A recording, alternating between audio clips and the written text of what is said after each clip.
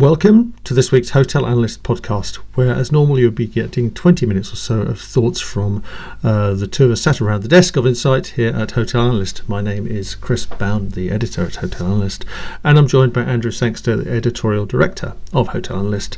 And we are knee-deep in results season. For most, that's the first quarter. For some, such as Whitbread, that's the end of their last year. And we're going to start by having a look at Whitbread and Scandic.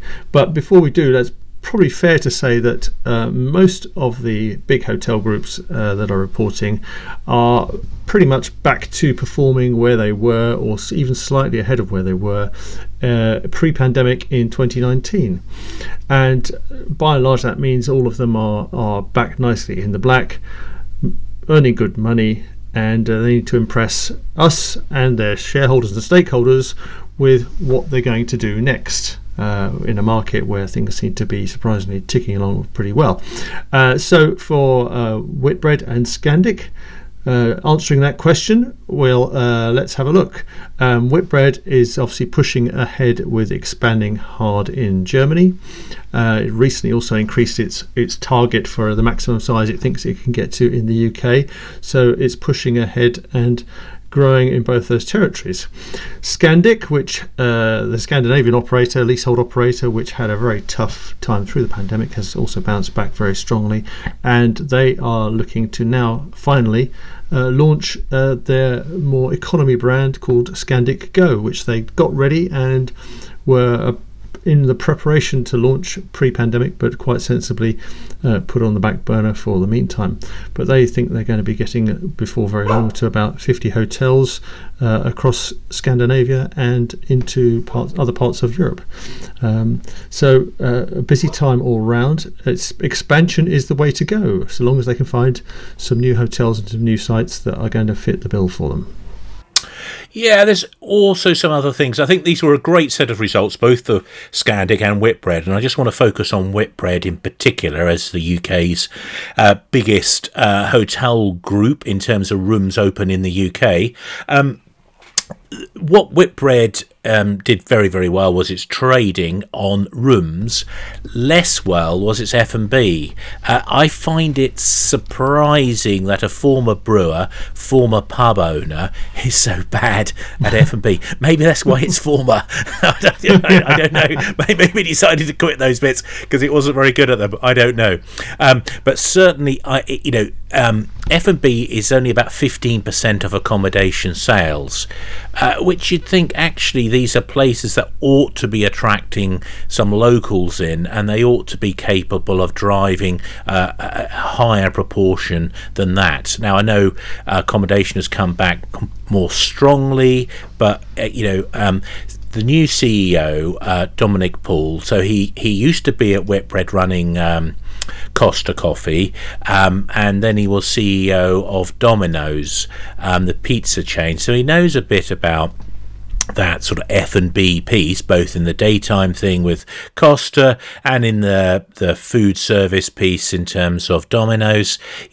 Some of those skills ought to be deployed now, I think, in improving that F&B offer at Whitbread. The other thing that Whitbread has to worry about, and probably a bigger thing in many ways, is delivering in Germany and making Germany work. And it's still, they reckon they're going to be breaking even next year. I think that's going to be a toughie if they're going to deliver that. They're saying they're spending £1 billion on expansion in Germany, and they reckon they're going to get a return on that money of between 10 and 14%, which is good going. And they're pushing, at the moment, with their pipeline, they've got confirmed pipeline, they're sort of ranking up in the sort of number twos in the German economy hotel market. So they're alongside B&B, Motel One and Best Western. But significantly behind Ibis, which has 24,000 rooms open in Germany. And I think, Whitbread needs to be chasing that and needs to get to a position where it's clearly the number one in Germany, which it clearly is in the UK. It reckons it's got a structural advantage in being an owner-operator. And I see that against Accor, which is fully committed to the franchise model for Ibis. I'm less convinced that it's going to be such it's going to be so easy going against the likes of B&B and Motel One, who are both very happy to lease, and predominantly in Germany, Whitbread is leasing. So I think it's very interesting, this push into the German market. There's always been a challenge with the economy hotel market. There's a bit of a chicken and egg going on in to grow you need scale, and to get scale you've got to deliver growth. And it's how you get there with that. And since I was a boy reporter in short trousers, I've been turning up to press conferences mostly from big American brands saying how they're going to sweep across Europe, and they never have delivered on that. I think the Whitbread's approach of using its balance sheet is much more likely to succeed, but it's certainly not going to be an easy one. What's so appealing, I think, about the German market, it's like the UK market was a few years ago. It's bigger than the UK market. It's a couple of 100,000, nearly 300,000 rooms bigger. So the UK hotel market, according to Whitbread, 686,000 rooms at the end of 22. The German market, 966,000. So quite a bit bigger, nearly 300,000 rooms bigger, a third bigger, the German market. So that's a lot to go for if Whitbread can get there and do that. The other thing that's very appealing about the German market, it is dominated by independents still, and whilst independents are still a significant force in the UK market, they are less than half, and they've shrunk right back. So 45% now, according to Whitbread, of the UK market, but in Germany it's 67%. So there's a lot to go for, and the branded economy segment is smaller in Germany too, and so the Whitbread read through they want you to make is that, look, we can grow, and the German economy market, hotel market, branded economy hotel market will grow to in a similar pattern to that in the UK. Maybe we'll see, but certainly there seems to be great opportunity. It's just a question of delivery for Whitbread now. Now we're going to have a look at the two big beasts, Marriott and Hilton, and ask a similar question: what are they going to do next to impress us all? And it would appear that the answer is they are moving down market. Perhaps as Chris Nassetta from Hilton articulated, they need to attract some new, younger and lower spending customers. The flip side of that obviously being that your high spending luxury customers are people in their middle and older ages, and they're never going to last forever. So you do need to replenish the pipeline and get the youngsters into your loyalty program. So what happened? Well, Hilton was announcing a very strong set of results, improving its outlook for the full year, and Chris Nassetta could not contain himself. He had to reveal that they are going to be launching a extended stay brand to sit alongside their recently announced economy conversion brand, which is called Spark. So he blurted that out and then gave us a lot of detail about how he sees that coming along. Not to be outdone, a few days later, Marriott's CEO Tony Capuano, announcing a similarly strong set of results, revealed that Marriott too is going to be launching a lower tier extended stay brand, again to be named very soon. And of course, the other thing that Marriott has done recently is they've acquired the Central American group City Express, which has given them their 31st brand, and that is a lower tier brand than pretty much anything else in the Marriott brand stable. Again, they're looking now at what they can do to expand that from its kind of Mexico and Central American base into other territories. So it appears that both of these groups have spent the last months, years, perhaps some of the pandemic, working out what to do next, and they've both come up with some similar answers. Yeah, I mean, the big contrast here is with Accor, of course, which has gone in the polar opposite direction. But before we get into that, let's just make a comment about the Q1 results. They are bumper. They're an absolute bonanza.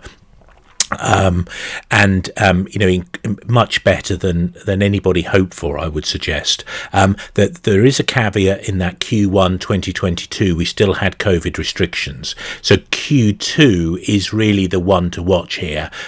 Where we are, what do we do? We cannot see the level of increases we've had quarter on quarter in terms of from a year ago that we've had, but if we are moving ahead still, that will be very positive indeed, and we're already significantly above 2019 numbers, and overall the industry as a whole, we've got rates which are outpacing inflation, so the rate increase on 2019 is significantly higher than inflation, so the sector is in a very good place indeed right now. Let's see how it carries on into Q2. I'm very optimistic. Let's talk about this issue in terms of the move into these lower chain scale segments by the two giants, Marriott and Hilton, number one and number two, respectively, of the global brand majors. So it's an interesting move. Accor has been running around saying, look, don't measure us by our NUG, our net unit growth. Look at the value of the contracts we're bringing in. That claim will resonate more prominently as these two chase this lower chain scale segment, because if Accor's focused on luxury and lifestyle, that fee income per unit is going to be so much higher than adding a franchise in a sort of the economy segment. The other question that's out there, and I think Accor is quite interesting in this as well, of course Accor tried to get into the economy segment in the US quite a few years ago with Red Roof and Motel 6, and it pulled out as one of the things that it's had to slink away with its tail between its legs on this. It just completely failed in the US economy hotel market, and I'd suggest the likes of Wyndham and Choice are formidable opponents here. If you take Wyndham in particular, they say, look, we've got the strongest brand strength. We're going to see off these two characters, Marriott and Hilton. Now, Marriott and Hilton have some real advantages because obviously they've got this huge system there. They've got this very loyal customer base who will sometimes want to have a cheaper accommodation option. At the moment, they don't have that, and this is what Marriott and Hilton think they're going to be able to exploit and deliver on. However, Wyndham and to an extent also Choice have very good systems, very good brands, and very strong loyalty schemes as well. So, it's going to be quite a battle, I think, in there. And it's also interesting, I think, to say, the reaction here in America, where you've got them, this is very much a domestic US thing. I don't think we'll be seeing these economy brands heading out towards Europe anytime soon. And what the Marriott and Hilton executives are talking about is filling in white space, as they call it. This is bits of the market they don't have a significant presence in, and they think there's an opportunity here. So it is interesting to see in America. From a European perspective, not so much, because we've got that thing. Well, how are we going to get these brands to play in Europe? And I don't think we'll be seeing them anytime soon. I think most of that economy product is going to stay in the US for the time being. Will we see that come across? Well, we'll see what the likes of Whitbread, Motel 1, B&B, etc. does, because I think that's going to be a challenge. If people are prepared to take on leases, markets like Scandinavia, like Germany, you've got to be in the lease game. None of the US players are. Maybe, just maybe, the third-party management, the growth of that will unlock all of this. But I think we're going to talk about that in a moment with our next item. Well, yes, because we're now going to turn to have a think about the results that came in from Accor and Wyndham. Again, stellar set of results, increasing their outlook for the full year. But what happens next? Wyndham certainly doubling down on their loyalty program. They've got over 100 million members now. And interesting, I thought, was the comments from both of these big beasts about what's going on in Asia, where they're seeing a really strong return of business. Of course, Wyndham much more internationally focused than Choice, and probably even more so than Hilton and Marriott at this point. So lots of colour from Jeff Bellotti, the CEO, about what's going on in Asia and how strongly the market is coming back in China and around China. Even though they recently sold their shares in their Chinese partner H World, Accor equally committed to the Asian region and interested very much in seeing things bouncing back stronger than they might have expected over there. One thing that come through so far in all these results is it's confounding the normal narrative about our sector, which is it's good when the economy's good and it's bad when the economy's bad. What we're seeing here is, I hope, a fundamental shift in perspective about our sector, and it's one of the several changes that the COVID lockdowns have accelerated. Among those changes, I'd say leisure is now a more important segment for most hotel chains.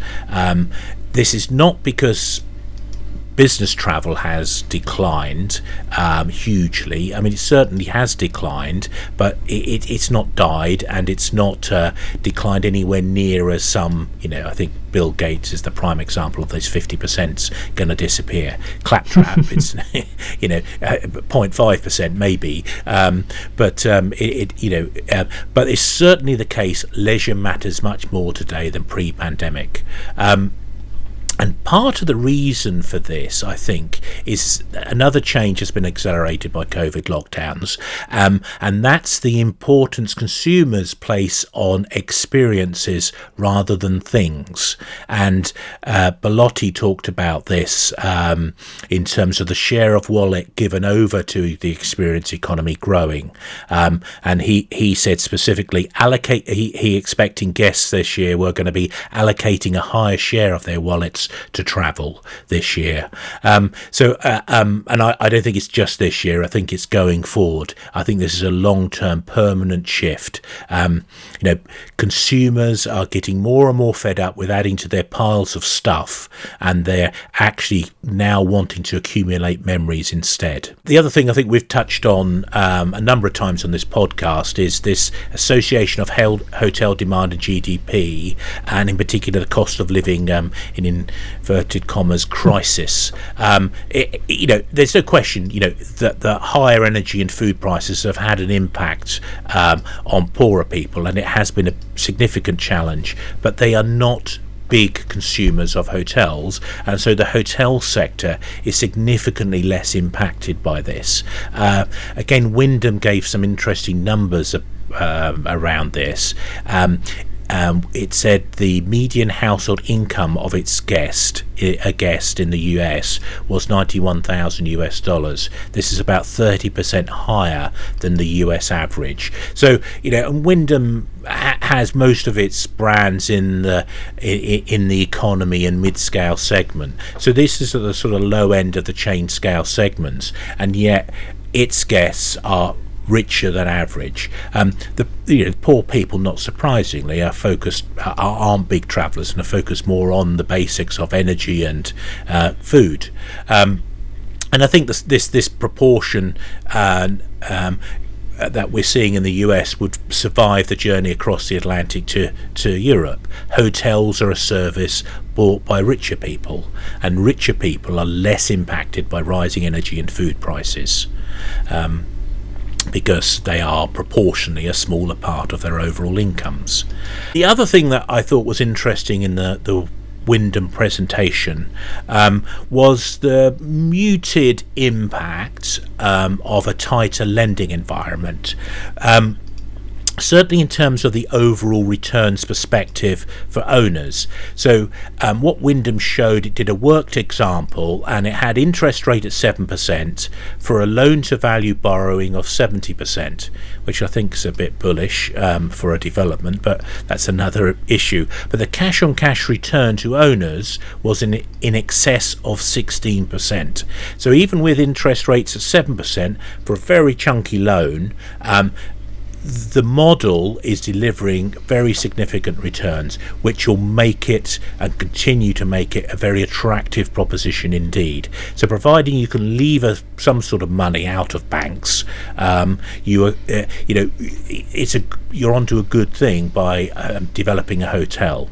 So I think this is very encouraging, I think, from an outlook perspective for the sector, as things settle down and people get back to borrowing again, and as more importantly as lenders get back to lending again. The other thing from Wyndham, I think you just touched on, Chris, in terms of their international push, and certainly, this has been significant. So they said international rooms pipeline in March 23 was 18% higher than it was in December 29. And Wyndham is very focused on the international direct franchise model rather than master franchising. There's two things about that. Master franchising, you don't actually see a great deal of fees. The other thing about it is you don't have the control. Leaping into Accor, and this is again the contrast we're making between the North Americans, or the Americans, the US, and Europe. Accor is the dominant European franchise player, but it's not yet doubling down on that to deliver the kind of nug that one would anticipate it ought to be able to deliver. It's in the same sort of range as Wyndham, but significantly behind the other global majors such as Marriott and Hilton, and particularly Hyatt. There is some fun in terms of this reorganisation Marriott's going through. So I'm going to test you now, Chris. Are you ready? See how, because you've read these results already. So MEASPAC, MEASPAC. Middle East, Africa, and Asia Pacific. That's not bad, actually. Yes, including UAE, China, and Australia. It's interesting, the Accor presentations said including UAE, Dubai, which I don't know whether they're trying to tell us something about whether Dubai's left the UAE or not. I don't know, but anyway, so they've got MEASPAC and ENA. Oh, Europe and North Africa. Yes. Very good. You're very on it. I did read it from cover to cover. ENA was, so, I'd certainly never come across it before, but anyway, it's going to be one that catches on. So what comes through, because this whole rejig of Accor into, so it's got its power brands bit, which is the Ibis, the Novotels, etc., and it's got its luxury and lifestyle bit. So looking at the power brands bit, which is the one to look at in terms of the franchising thing. Interestingly, Europe is lagging the MEASPAC bit, the Asia and Middle East bit, and Australia bit. The pipeline, Europe has more rooms open than the MIA-SPAC bit, the pipeline in MIA-SPAC is much bigger, and I think Europe is, needs to Accor needs to do more in Europe. I would suggest. I find it surprising it's making so little headway in Europe, given it's with Ibis, it's got twice the number of rooms in Europe than its nearest brand rival, which is Holiday Inn Express. So given that scale, that chicken and egg conundrum, Accor is in the best place to break it, but it doesn't seem to be exploiting that advantage, which I find surprising. Now, it's going to have a capital markets day on the 27th of June, so hopefully we'll learn a bit more about its plans. Right, now it's time for our 5-star and no-star awards of the week, and this week we are awarding 5 stars to Robin Shepherd, the president of Bespoke Hotels, and his newly launched Blue Badge Access Awards, which are going to set the bar for the hospitality sector and hotels in particular, and find out who is doing the best to address the needs of disabled people and make their properties accessible for all. Yeah, it's interesting. They talk about the purple pound, don't they, which is the spend of disabled people. But I think it's broader than that, because I think it's not just disabled people, it's older people. And maybe there's a particular market opportunity, I think, for that piece, before you'd qualify through your blue badge, but where you just want a little bit something, more accessible shower, not so many stairs, all this kind of stuff. Just make it a bit easier without actually having that formal disabled badge on the thing. Which I do feel that there isn't enough focus on that. There's a real emphasis on youth, and yet we all know the demographics in Europe and North America and other established Asian nations such as Japan and Korea and even China. It's an aging population, and people aren't doing the bit to just to make it a bit more comfortable for older people. And on a personal level, for example, my hearing is not what it was, and I go into a noisy restaurant and I spend my time lip reading because it's very hard to discern what's going on in the background. A bit less of those hard surfaces, a bit more of the noise dampening and keeping noise levels down so that you can actually have proper communication is something that works for me. But and I don't expect to have to, I don't qualify for a blue badge, and I wouldn't want to have to wave that around to get that kind of thing. But I do pick a restaurant on whether I think I can hear the person I'm talking to. I mean, occasionally there are people trying to listen to doesn't always apply. Go to the noisy one. But so I do think that's an even bigger market there to address this sort of on the cusp, or the aging demographic there, which I think the hotel and consumer sectors generally are very poor at addressing, and this obsession with youth, I think. And no stars this week are going to resort fees and the response of the big hotel groups. Marriott has just been obliged to, it's announced it's just now starting to include resort fees within its advertised prices on its own websites.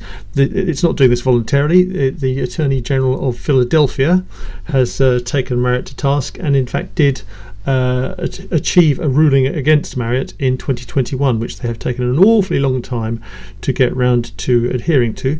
But you will now in future find Marriott websites showing the much hated resort fees added into the actual advertised room price. However, many other websites, including the OTAs, have yet to adhere to the same rules, and they'll still be adding it on once you get there. Yeah, it's a bit rubbish, really, and I don't understand. We hear all this about you're responding to consumer demand, and when there's the chance to, stick it to the punters and rake in a bit of extra cash, they don't seem to care about brands and brand values. It's all a bit bizarre. So on that rather sad note, we'll say goodbye for now.